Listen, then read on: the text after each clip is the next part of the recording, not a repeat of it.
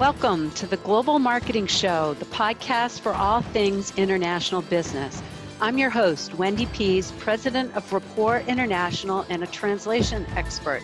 Come along with me today as we talk to an expert in the global marketing world about facing their biggest fears, hearing about mistakes they made or saw, discussing best practices, and sharing fun travel, language, and culture stories.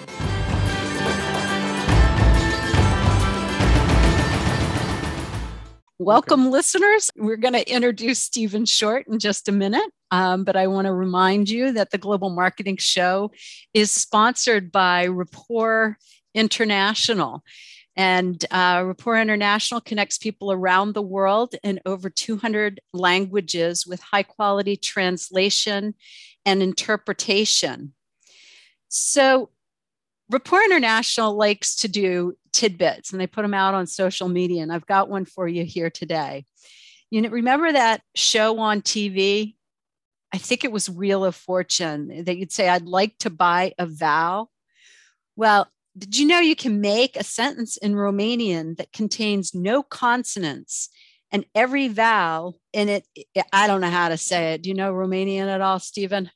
I don't, but I'm very keen to hear you give this one a go. U, iau, o, oai. And it translates as I'm taking a sheep into English. I don't know what the actual meaning is, but now we know that you can make a whole sentence in Romania without a consonant. So on that note, I'll introduce Stephen Short, and then we can actually get him into the conversation.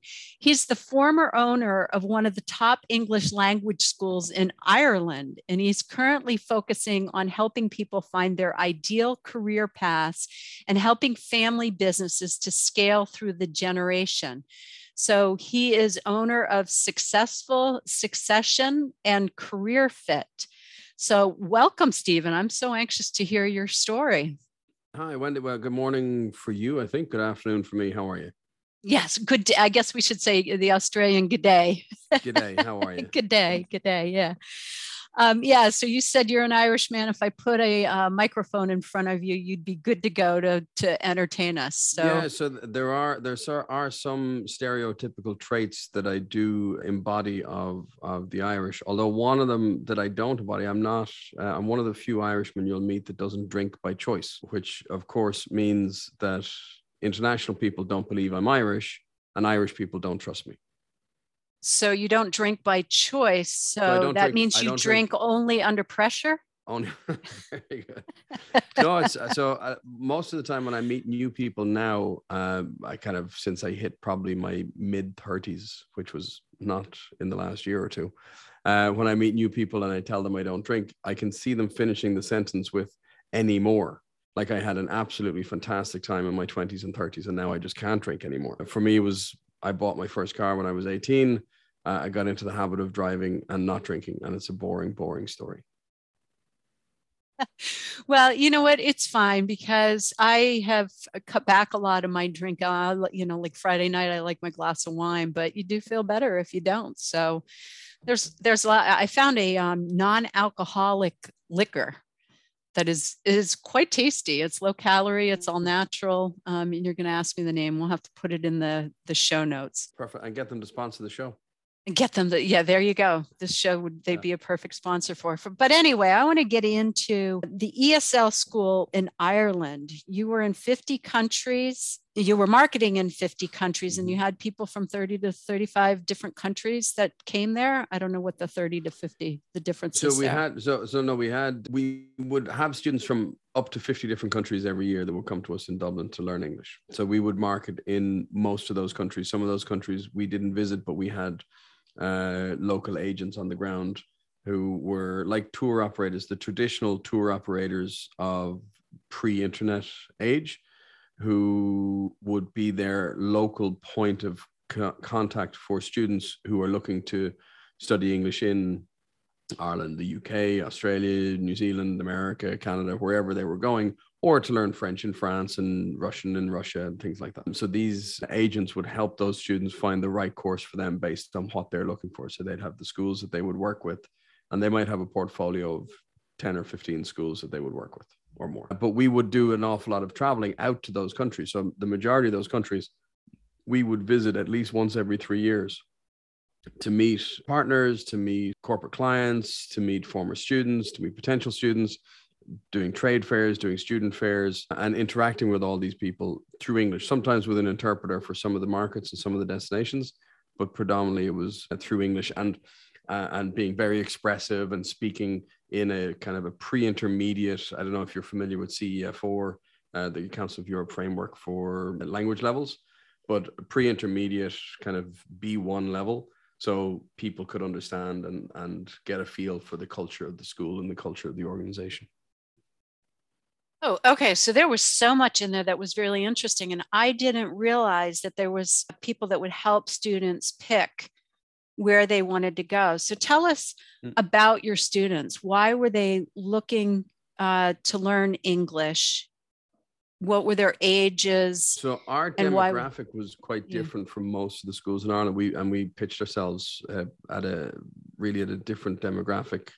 A lot of schools in Ireland would be kind of 18, 19 years of age, the traditional student for those schools, long-term working holiday, because in Ireland, students who are coming from non-European countries can study for 25 weeks, so a university term, a university year duration.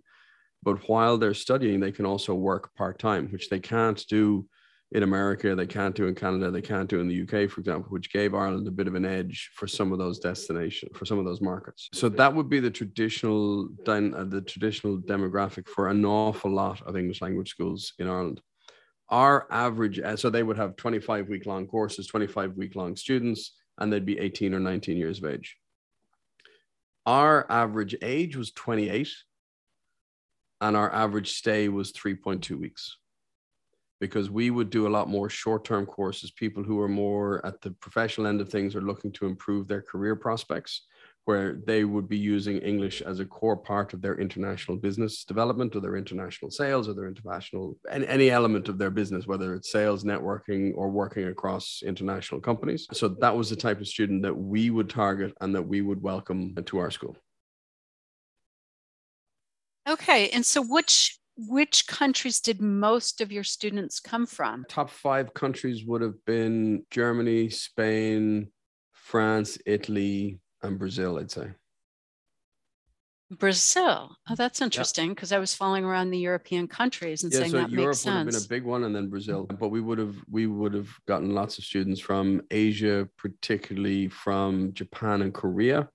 Fewer from China. We wouldn't get any. Ireland is not a big destination for countries like Vietnam, Laos, Cambodia, any of those places. We're just not known. We're not on the map there. Middle East, Kuwait, Saudi Arabia, Bahrain, Northern Africa, Libya, we would have gotten quite a few students. East Africa, no, they speak English. They don't go to Europe to learn English. If they were going, they'd probably go to South Africa. It'd be cheaper and easier for them. And we would get quite a few from South America, Latin America as well. And so tell me a little bit more about how you started your school, what the intention was, and then how you built your global marketing. So we started a family business, so I have 2 family businesses. I bought both of them and sold the language school. So the language school is obviously 100% reliant on international travel. My last day in that industry was the 6th of December, 2019, which was, I think it was actually the same day that the government in Wuhan officially announced that COVID-19 was a thing. So, I mean, I've been called everything from an evil genius to stuff that's far less complimentary by friends and former competitors. So, but when we started the school, when my parents started the school, I was 11. I say we started the school. It was very much, it wasn't an English language school. It was an executive training school for international students. But the demand very quickly became apparent that it was really English language skills that people wanted. So it was less about, they knew students at a certain level would kind of know the technical words and the technical terms for their industry. What they were interested in was the communication bits, was the networking bits, and the being able to have those natural flowing conversations with colleagues and competitors, as opposed to explaining whatever widget was that they used, because they knew those terms that were probably, even in Spanish, those terms were probably English terms anyway. So what they wanted was the fluency, the ability to have those natural conversations with people. So that's when we got into the more of the English language side of things. But we always had very much our focus on the professional end of the market. We would do a lot of business English courses. We did a lot of English for special purposes, very specific courses. We would do teacher training programs that were funded by the European Union for Erasmus. We did business English courses. We did technical English courses. So we did and closed groups. We did very specific English for special purposes programs. Like the business English, what kinds of, I know I had heard of somebody that was here in the United States that asked somebody to do some accent reduction in business English because he wanted to be able to speak American sports, baseball and basketball and stuff. So if you've got a bunch of people that are coming in to learn business English, they're not looking for just, English from Ireland. They're looking for global English. So what kinds of things would you be teaching them, and how do you start? Because you've got all different levels coming in. So we got all different levels, but we would have classes at all levels. So we wouldn't have mixed ability classes. We would have levels. So we use the CEF4 framework, the Council of Europe framework, which ranked levels across all languages with a series of can-do statements. So if you were A0, C1, C2, sorry, Siri just popped up on my screen. I must have said some kind of a trigger that Siri thought I was talking to her. So they would be banded. So those bands, they correlate pretty much to things like beginner, elementary, pre-intermediate, intermediate, upper intermediate, and advanced. So, but there's a very specific framework which is developed by the Council of Europe to allow people to understand, okay, if I'm at C1 in English, it means this. And if I'm at C1 in French, it means this. And if I'm at C1 in German, it means this. And they're all the same. There are a list of things that can communicate in the past tense, can discuss ideas in the future tense. So it quite technical terms of your understanding of how those languages work. So we would have classes at all levels every week. We used to guarantee every class from pre-intermediate to upper intermediate that we would have a class available for you. Absolute beginners were so few and far between, especially for a school like ours. We had, I think, one week of intake a year for beginners, and we'd still only get 1 or 2 people on those courses. And the advanced, the very advanced in the proficiency, again, we'd only have 2 classes a year that would run for 2 weeks, and we might have 5 or 6 people in those classes. So the rest of the time that people would come in, they would come in at a class at their level. We test them on the first day. We do an interview, we do a written test, a grammar test, and then we place them in class with other students at their level to be able to communicate at the same level and learn together as they're progressing through the class. And the students can come. So this is another part of the, and it's one of the, I suppose, the intricacies of running an English language school. You have some students who are there for 25 weeks, some students who are there for 1 week, and everything in between. So every Monday, you might have a couple of new students arriving into a class. You have a maximum of 14 or 15 in your class. So you have to juggle who's leaving, who's coming in, what levels are coming in, who can move up, who needs to stay another week at that level. So we would have weekly meetings with teachers to discuss the progress that individual students have made. So a 25-week student over the course of those 25 weeks would have moved up 2, maybe 3 levels because they're making progress and moving along. Somebody who's there for 2 or 3 weeks probably wouldn't move up a level distinctly, but they would make an immense amount of progress and be ready to move up to that next level where they're staying on a little bit longer. Right. So that sounds overwhelming to me, because you've got to have new content for people that are staying for 25 weeks, but then you've got to have like basic content at each level for the people who are coming in for a couple of weeks. So we created a curriculum, a 12-week program, where we would have a 12-week, every week, every student would be working on a similar theme. So we use real world scenarios, we use real world projects. So people weren't learning English in theory, they were learning English how to use it in the real world environment. So if I was to give you the example of, let's say on week 7, it was a couple of years ago, so I can't remember exactly what the frameworks were. But if we were to say on week 7, everybody's going to be doing tourism. Tourism is the theme. Over the course of the 20 weeks of that, 20 hours of that week's training, they would be covering grammar, they would be covering vocabulary, covering learning, covering reading and writing. So the major skills. But there would be a theme for the week around tourism. Now, if you were at a lower level class, so if you were in a pre-intermediate class or a beginner, an elementary class, maybe, your tourism might be explaining things in your country or being able to talk to people about the best tourism things to do in your country, because you're expressing your ideas through English, but your English isn't. So you're doing basic stuff and explaining this tour and it's a beautiful site and it's this and it's that.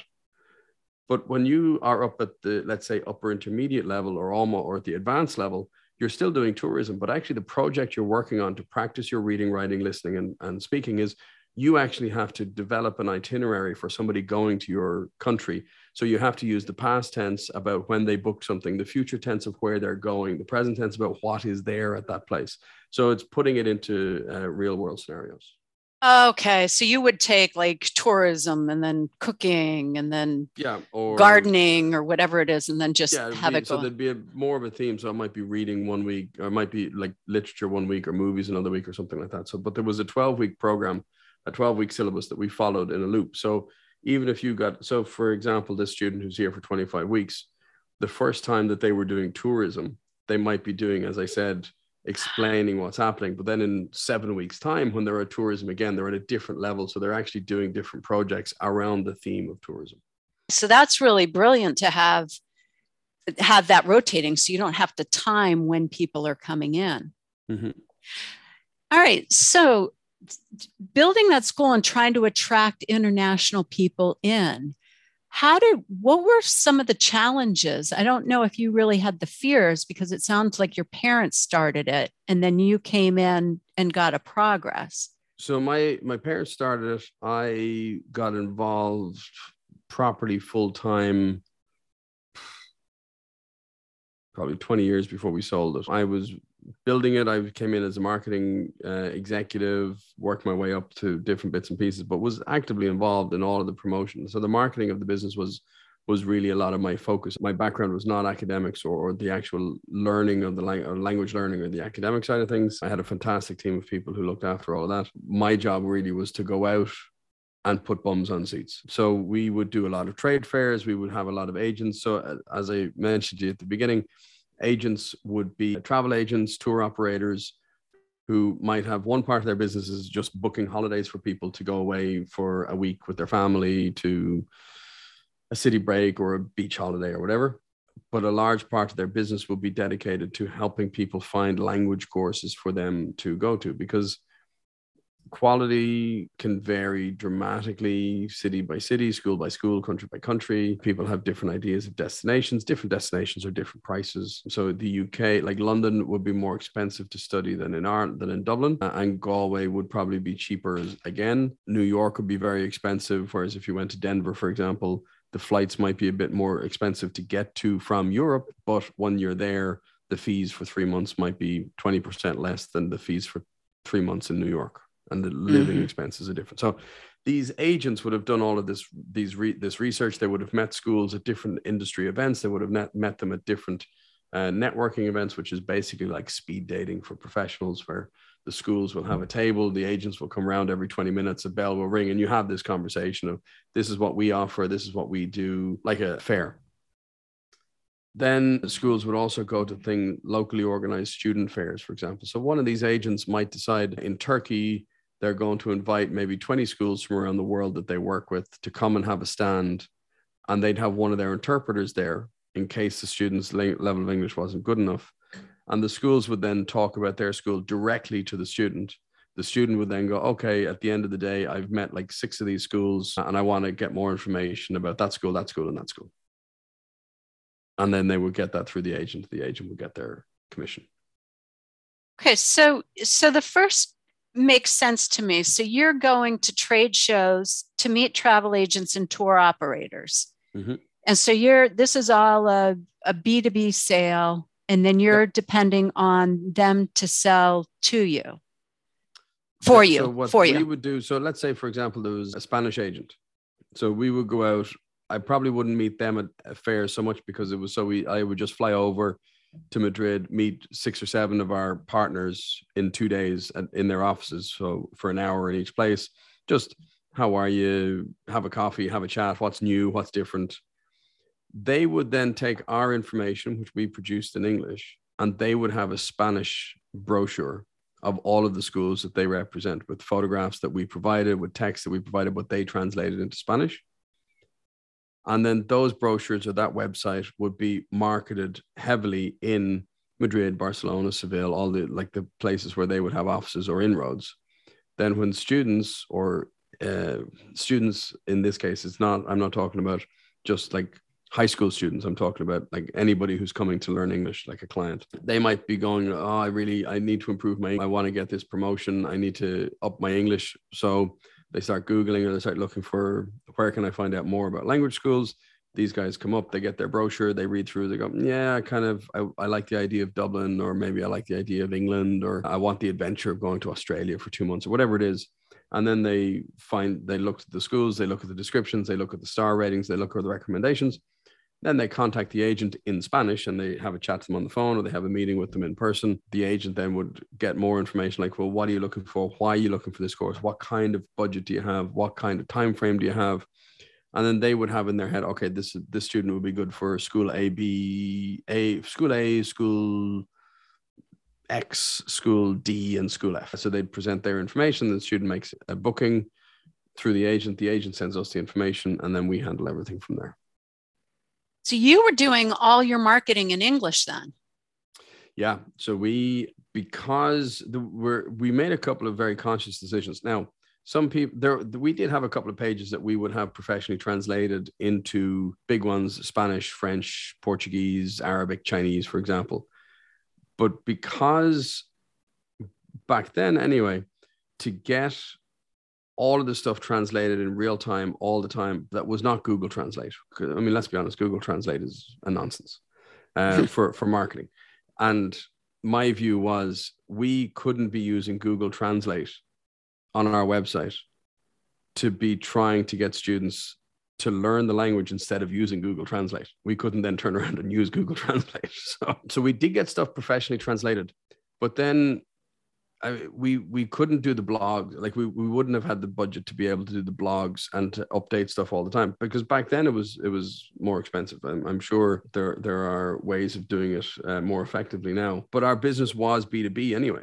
So our website was really just as an informational point for potential students. Our direct bookings, while high for our competitors, was only ever around 20 to 25%. So 75% of our business came through these agents who were translating it to their local language and putting it into their local context anyway. So for us, we made sure that when we were writing stuff on our site, whether we were doing blog posts or whether we were doing information pages for each of our courses, we wrote at a pre-intermediate level. So the fluency was fine, the pace, the tempo, and everything else was fine, but you could understand it even if your level of English wasn't that high. Okay. Because our website was as much a reassurance for students that were looking at us after they'd booked through the agency that we were a legitimate school, as opposed to a hardcore selling page on our site. All right. So then you were talking about the distributors, or, the agents that you were working with in Spain. How many agents did you work with in a country? Depends on the country. So we would have had, any given year, we'd probably get students from over 120 agents. Some agents would send us one student. Mm-hmm. Some agents would send us 50 students, 100 students. So everything in the mix of that. But like all things, the 80-20 rule, like 80% of our students came from 20% of our agents. So what I'm wondering about, and thinking about marketing is a consistent voice that's going out. You're having the same message that's reiterated. So you're really establishing your brand. If you've got multiple agents in Spain and you give them the English and they do the translation, and you're trusting them to bring the business in, you've diluted your brand. Your message could be very different. Did you ever worry about that or look at that? No. So we would look at the stuff that people would do and have conversations with them about what we were selling, because we had agents who we worked with for 15, 20 years. So we had good long-standing relationships with them. What a lot of agents will do, though, is they won't actually include the name of the school in the brochure. So they'll give all the information, they'll have all the photographs, they'll have the location, they'll have the quality marks, but they don't put the name of the school because they don't want the student then going to the website going, oh yeah, that's a really good school, and booking direct, because they lose that commission because there's no way of tracking that kind of activity. Oh, okay. So the agents will be selling their bit and their support and their pre-sale support and their aftercare and things like that, and what other things that the agency can do, whether it's booking flights or making sure that the tours or whatever. So, and the agents would have their own marketing channels. So they might have contracts in with a couple of engineering companies or big tech firms or something like that, where they would be the point that those people would go through. They didn't want to book directly. They just want to say, hey, this Juan and Andrea want to go for a week to Dublin, book it. And then for them, it's like, okay, which one of these do you want? Then they'll tell you the name and everything else, because they're not going to lose that client. So it depends on the agent. It depends on the situation. Okay, right. Because I was quite concerned thinking about losing that, but it was no advantage to the agents if you provided materials that were already translated, because they were going to take it and put it on their own and take your name away. Yeah. Yeah. So you really were depending on them to do all the lead generation and pull people in. Yeah. Okay, so we still created. We did a lot of stuff in terms of video. We did a lot of stuff on social. Word of mouth for referrals worked very well for us as well, and that was definitely us reinforcing what our students were saying about us. And was that only in English, or that's what you would translate? Only in English. Only in English. Okay, but you knew to keep it at a pre-intermediate level. Yeah. Okay, because then you were attracting the so you had clearly defined your audience. Yeah, and then it's interesting. Yeah, so you didn't do trade shows that were targeting college students at all. You were doing trade shows to get to the agents that were going to the business professionals that wanted to take a vacation and learn. Or the college students as well, because so when we would do a student fair, it would be a student fair organized by one of the agents. So in Turkey, for example, there'd be a couple of big agents that would do this from time to time. So once a year, like 5 schools from Ireland, 6 schools from the UK, 2 schools from the US, 2 schools from Canada, and a school from Malta would all arrive out in Istanbul. We'd meet together for dinner with the agent. The next day, we'd all have a stand in this big conference hall. There'd be a couple of 100 students coming in, getting information, talking to people. But they wouldn't be booking with us. They would be there because the name of the agency is the agency fair. We were there supporting the agent. So we were there supporting our B2B relationship, whereas their relationship with the student was their B2C. They were selling the student. It was really just to get us to come over to help them to organize a big event, because we paid for ourselves to be there. We paid to be a space in that fair.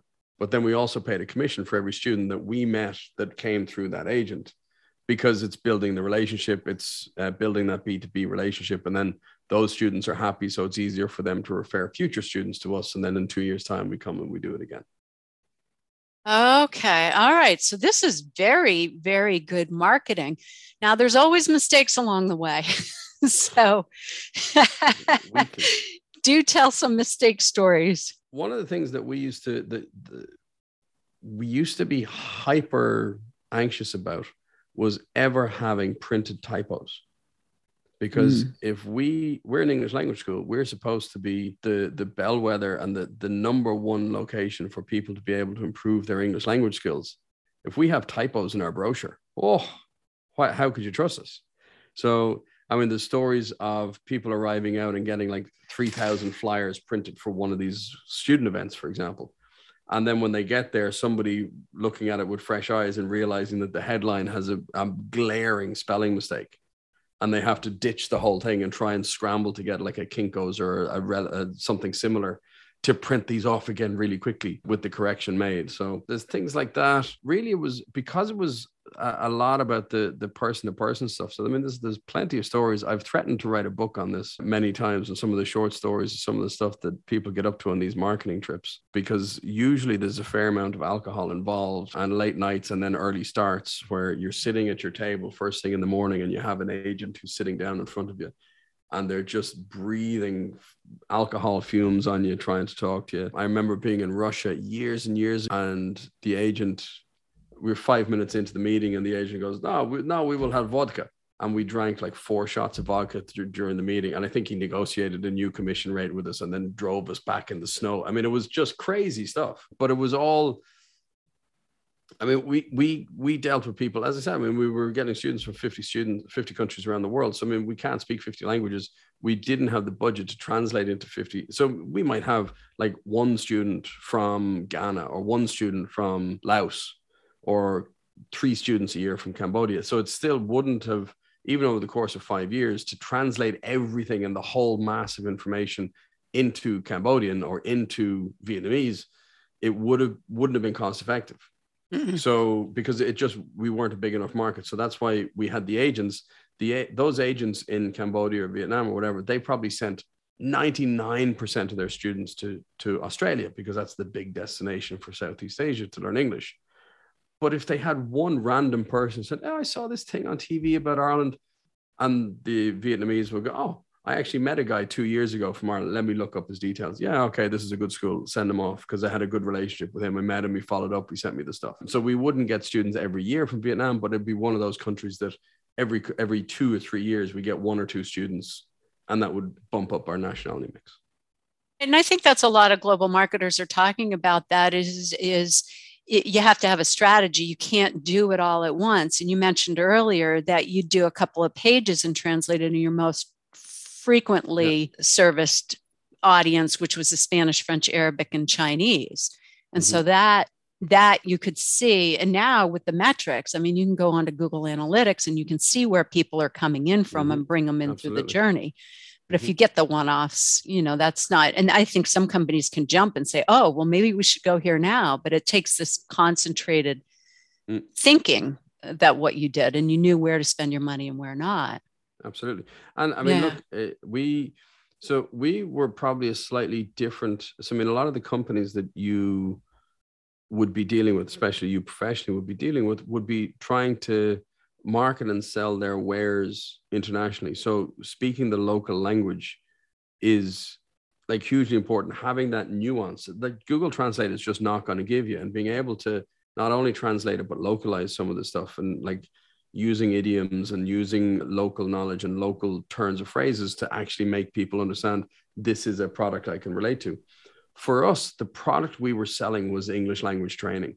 So it was a slightly different marketing. So we had to do it through English most of the time, because that's what we were selling. So if you were selling an experiential summer camp, for example, and you were trying to sell that internationally, you wouldn't have pages and pages of just pure text. You're going to have as many photos and videos as you can to try and let people feel the immersion of it.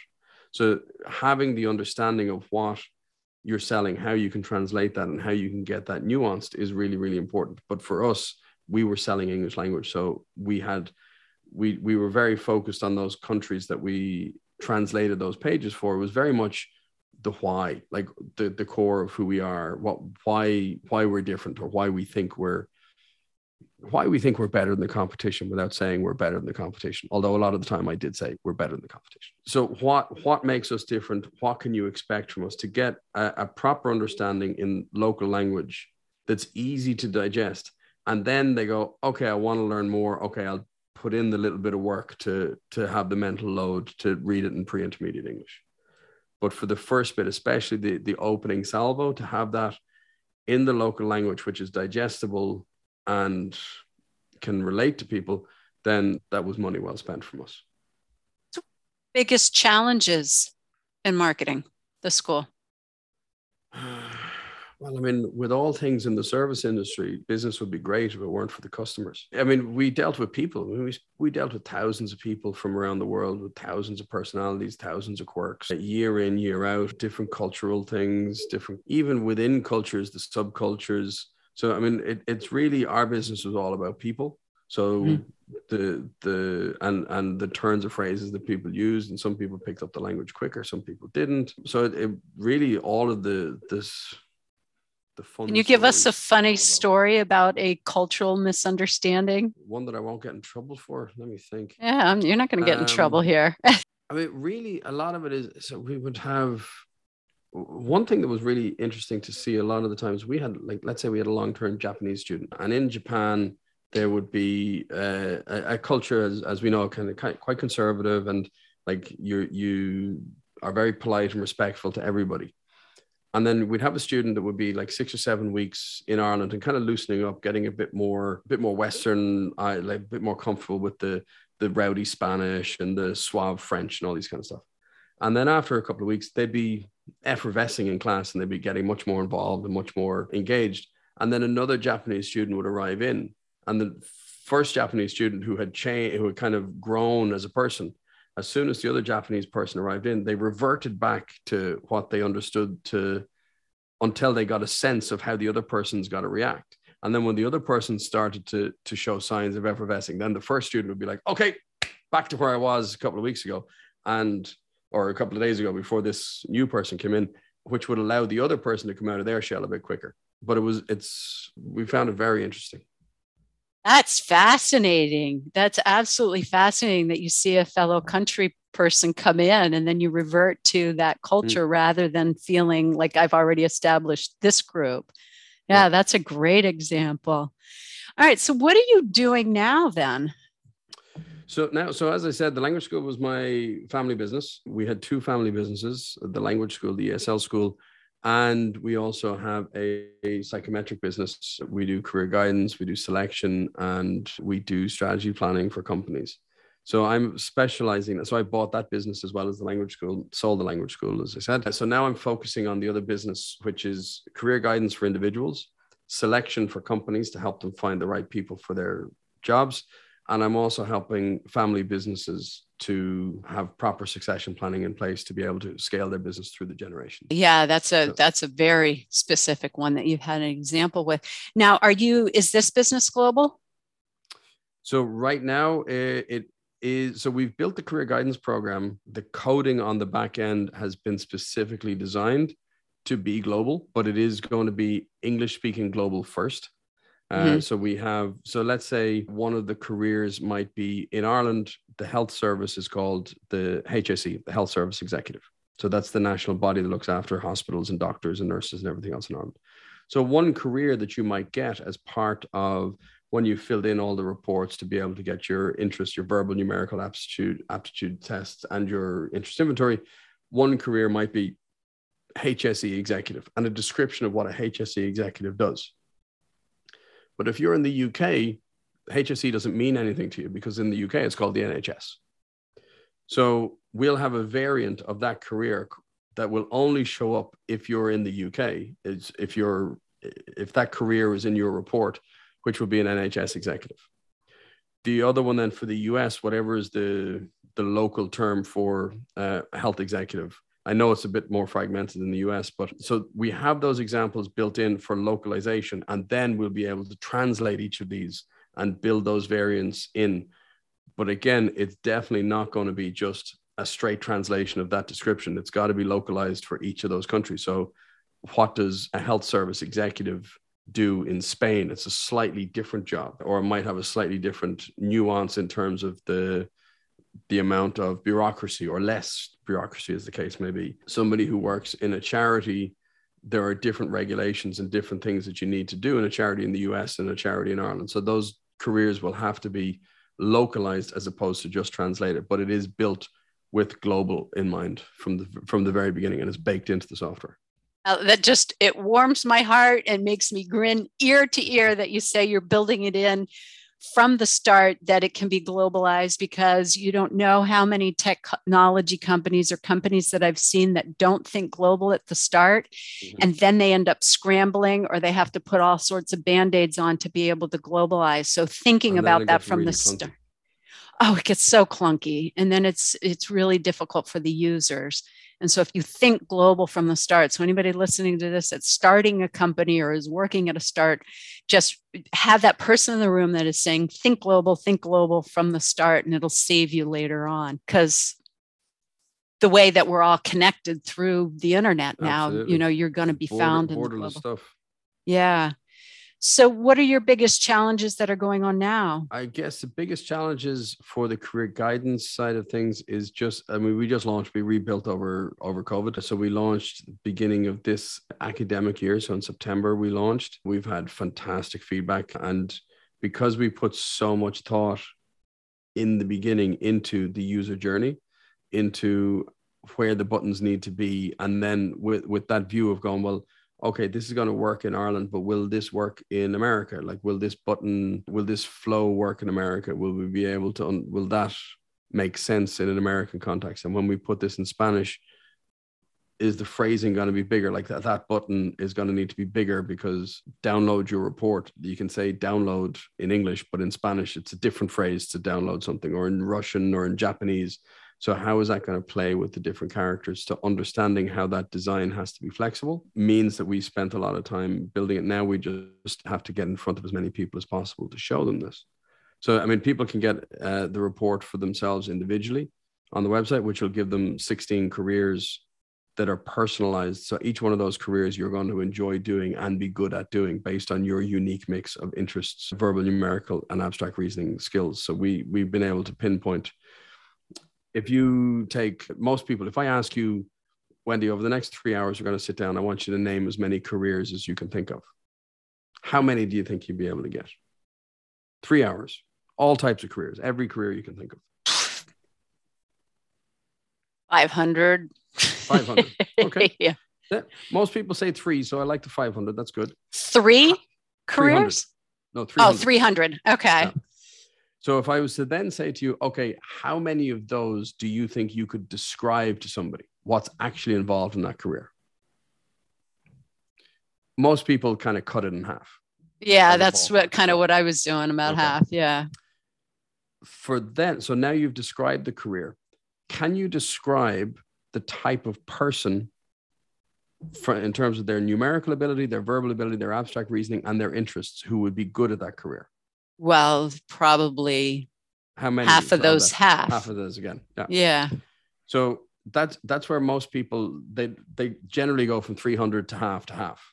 Mm-hmm. We have 1,270 careers in our database where we know what's involved in each of those careers, and we have a description for each of those careers. So we know what's actually involved, not the romanticized version of the career. We know what's involved in that career. We also know what it takes in terms of your natural ability and your interests to do well in that career. So what we're able to do is you sit down, you do your series of assessments with us online. You can do it on your phone, you can do it on your tablet, whatever. You will get a report of 16 careers, up to 16 careers, might be less, 16 careers maximum. And every single one of those careers you would enjoy doing and you would be good at based on your unique mix, a description of those careers, and then how to go about getting into those, what college course, what courses you should look at, and what other options you could look at in terms of apprenticeships or moving sideways if you're already in your career. So are you targeting high school students, secondary students? It's high school and up. Yeah. So, I mean, it'll work. It's perfectly valid as well for anybody who's looking at changing career, finished college and kind of gone, maybe that college course wasn't for me. What should I be looking at now? So it's aimed at everybody and anybody who is interested in finding out what they would be happy and fulfilled doing for the next 40 years. That's really interesting. So going back to globalizing it, then you've got to have those over 1,270 careers, the right title, yep. And then the description.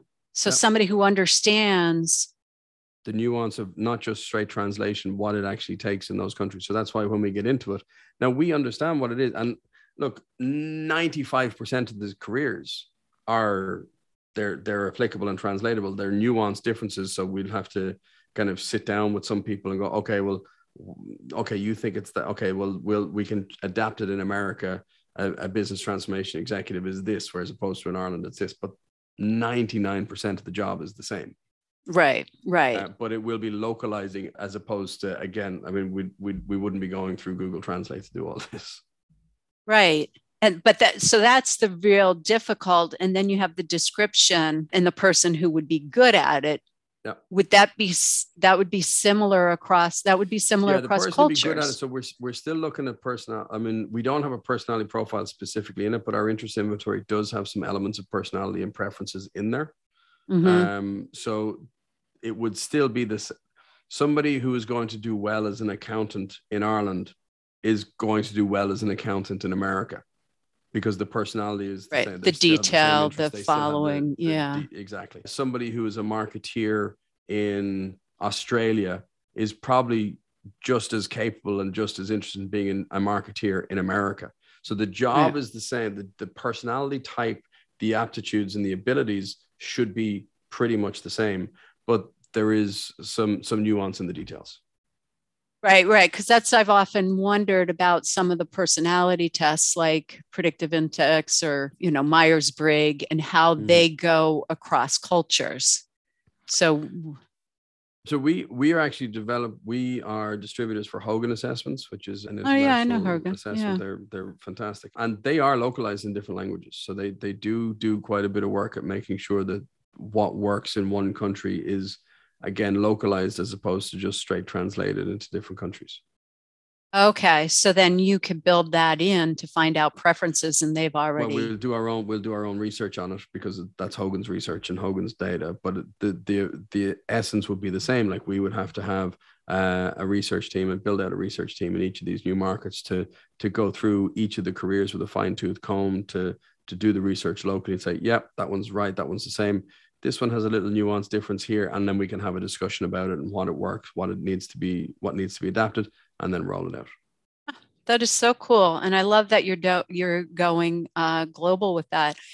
And we're kind of running out of time, so I want to get to some of the questions that I normally ask guests, like, what's your favorite foreign word? Well, I speak quite a bit of Spanish. My wife is Spanish. So I've never really had formal Spanish classes. It's most of the stuff that I've picked up. So I have a few words in Spanish that I probably will get you banned off whatever podcasting station you're on. So actually, one in Portuguese and Brazilian, saudade, I think it is. It's this sense of missing somebody and sense of loss. I've always thought that's a very poetic word. But my favorite phrase that I use a lot is actually Polish, which is ni mój cirk, ni mój małpy, which is not my circus, not my monkeys. I love that. I use that a lot too. Yeah. Actually, the other one that I really like, another phrase that I like in a foreign language, is in Arabic, because I was born in Saudi Arabia, so I have an affinity for hearing Arabic. I think it's a beautiful language. Litkul mishkila hal, which means for every problem, solution. For every problem, there is a solution. So, and sometimes that is not my market, not my circus, not my monkeys. Not my monkeys. It's knowing when it's not your circus. That's a great solution. It takes a skill. Yeah, it's interesting about saudade. I think at least 2 other people have picked that same word for the podcast. Okay, interesting. Well, I'm not picking it then. You're going to be different. I'm going to be different. Yeah, well, they're all very good ones. Yeah, you think about all the languages in the world and all the words, and to have that many people say saudade, which is that nostalgic missing somebody. Yeah. Okay. How about a favorite vacation? I kind of have to say Spain and different parts of Spain, because I love going back to Spain. We lived there for a year with the kids. A couple of years ago, it's when I actually decided to sell the school and focus on the other business. I had that time to reflect and time to myself. But I mean, I've been so lucky to travel to so many places, and there are a lot of places on my bucket list. So I have a public bucket list that I share with people all the time. And a lot of those countries that are on my bucket list, I've actually been to, but I've been to for work. So I haven't really seen it for tourism. So it's on my bucket list because I want to go back with my wife and kids. I want to share it with my family. And then I'll feel that I've experienced it. But I've been to a lot of these countries already.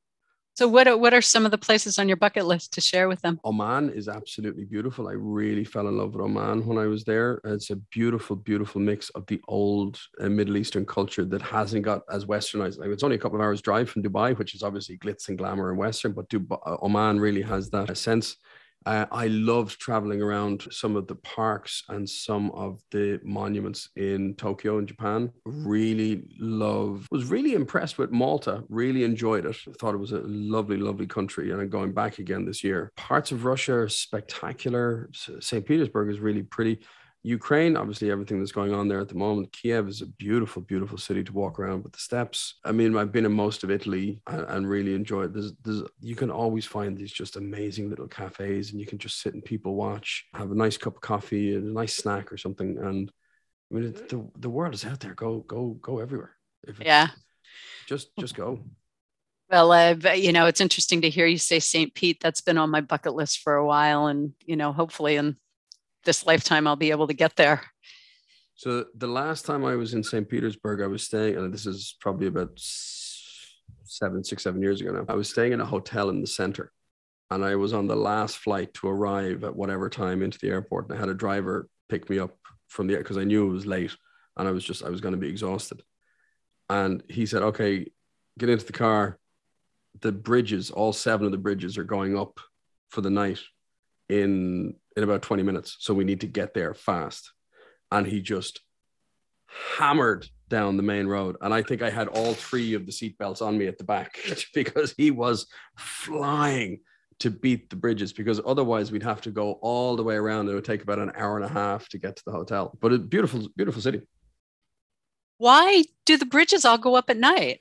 It was whatever way at that time of year or something. It was, I can't remember I don't remember the reason for it. I just know that this guy was going hell for leather to get me to there before the bridges went up. That's hysterical. I've never heard of that before, but I can imagine how afraid you were. So there's all kinds of stuff that I've been in. I was in Taiwan just before I left as the typhoon warning was coming into the country. I've been in Seoul when tensions were pretty high with Kim Jong-un threatening to press buttons in the north. I've been in a 6-point something earthquake in Tokyo. I met Yoko Ono in a hotel in Tokyo. Wow. There's just so many life experiences you can have when you get out there. Yeah, it's absolutely fabulous, and just no way you can explain it to anybody about being in another country and how you can really function if you don't speak the language, or if you have an interpreter, how interesting that can be to get Absolutely. That deeper level of understanding. Yeah. Any good stories about working with an interpreter? No, I've been pretty lucky so some of the times the interpreters, if you're there on a 2-day fair, for example, and this happened to me in Japan, where I was at a 2-day fair with this agent.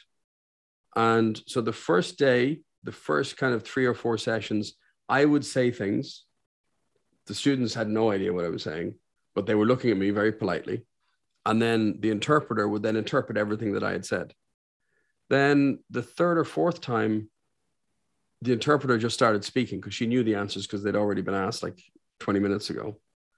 And then by the end of the day, I was just sitting there and the interpreter was doing all of the talking, and she only turned to me if she didn't know an answer to something. So I was sitting there going, I could be walking around one of these monuments instead of just sitting here at this desk doing nothing. So it was good fun. But I'm kind of quaking in the background going, that's not a professional it worked out for you because you had trust that she was getting the answers right and saying, but a professionally trained interpreter is going to wait till you answer and then repeat exactly what you say to make sure the information goes across. So you go with the flow there. Yeah. Well, Stephen, this has been absolutely wonderful talking to you. Do you have any final recommendations for people that are doing or thinking about doing global marketing? Yeah, it really comes back to what you said at the beginning. If you're thinking, in Ireland, we have this expression of like thinking about the parish, or just thinking about your local area. So the parish is where the church is in the neighborhood around the church. And people have this mentality of just thinking about the parish.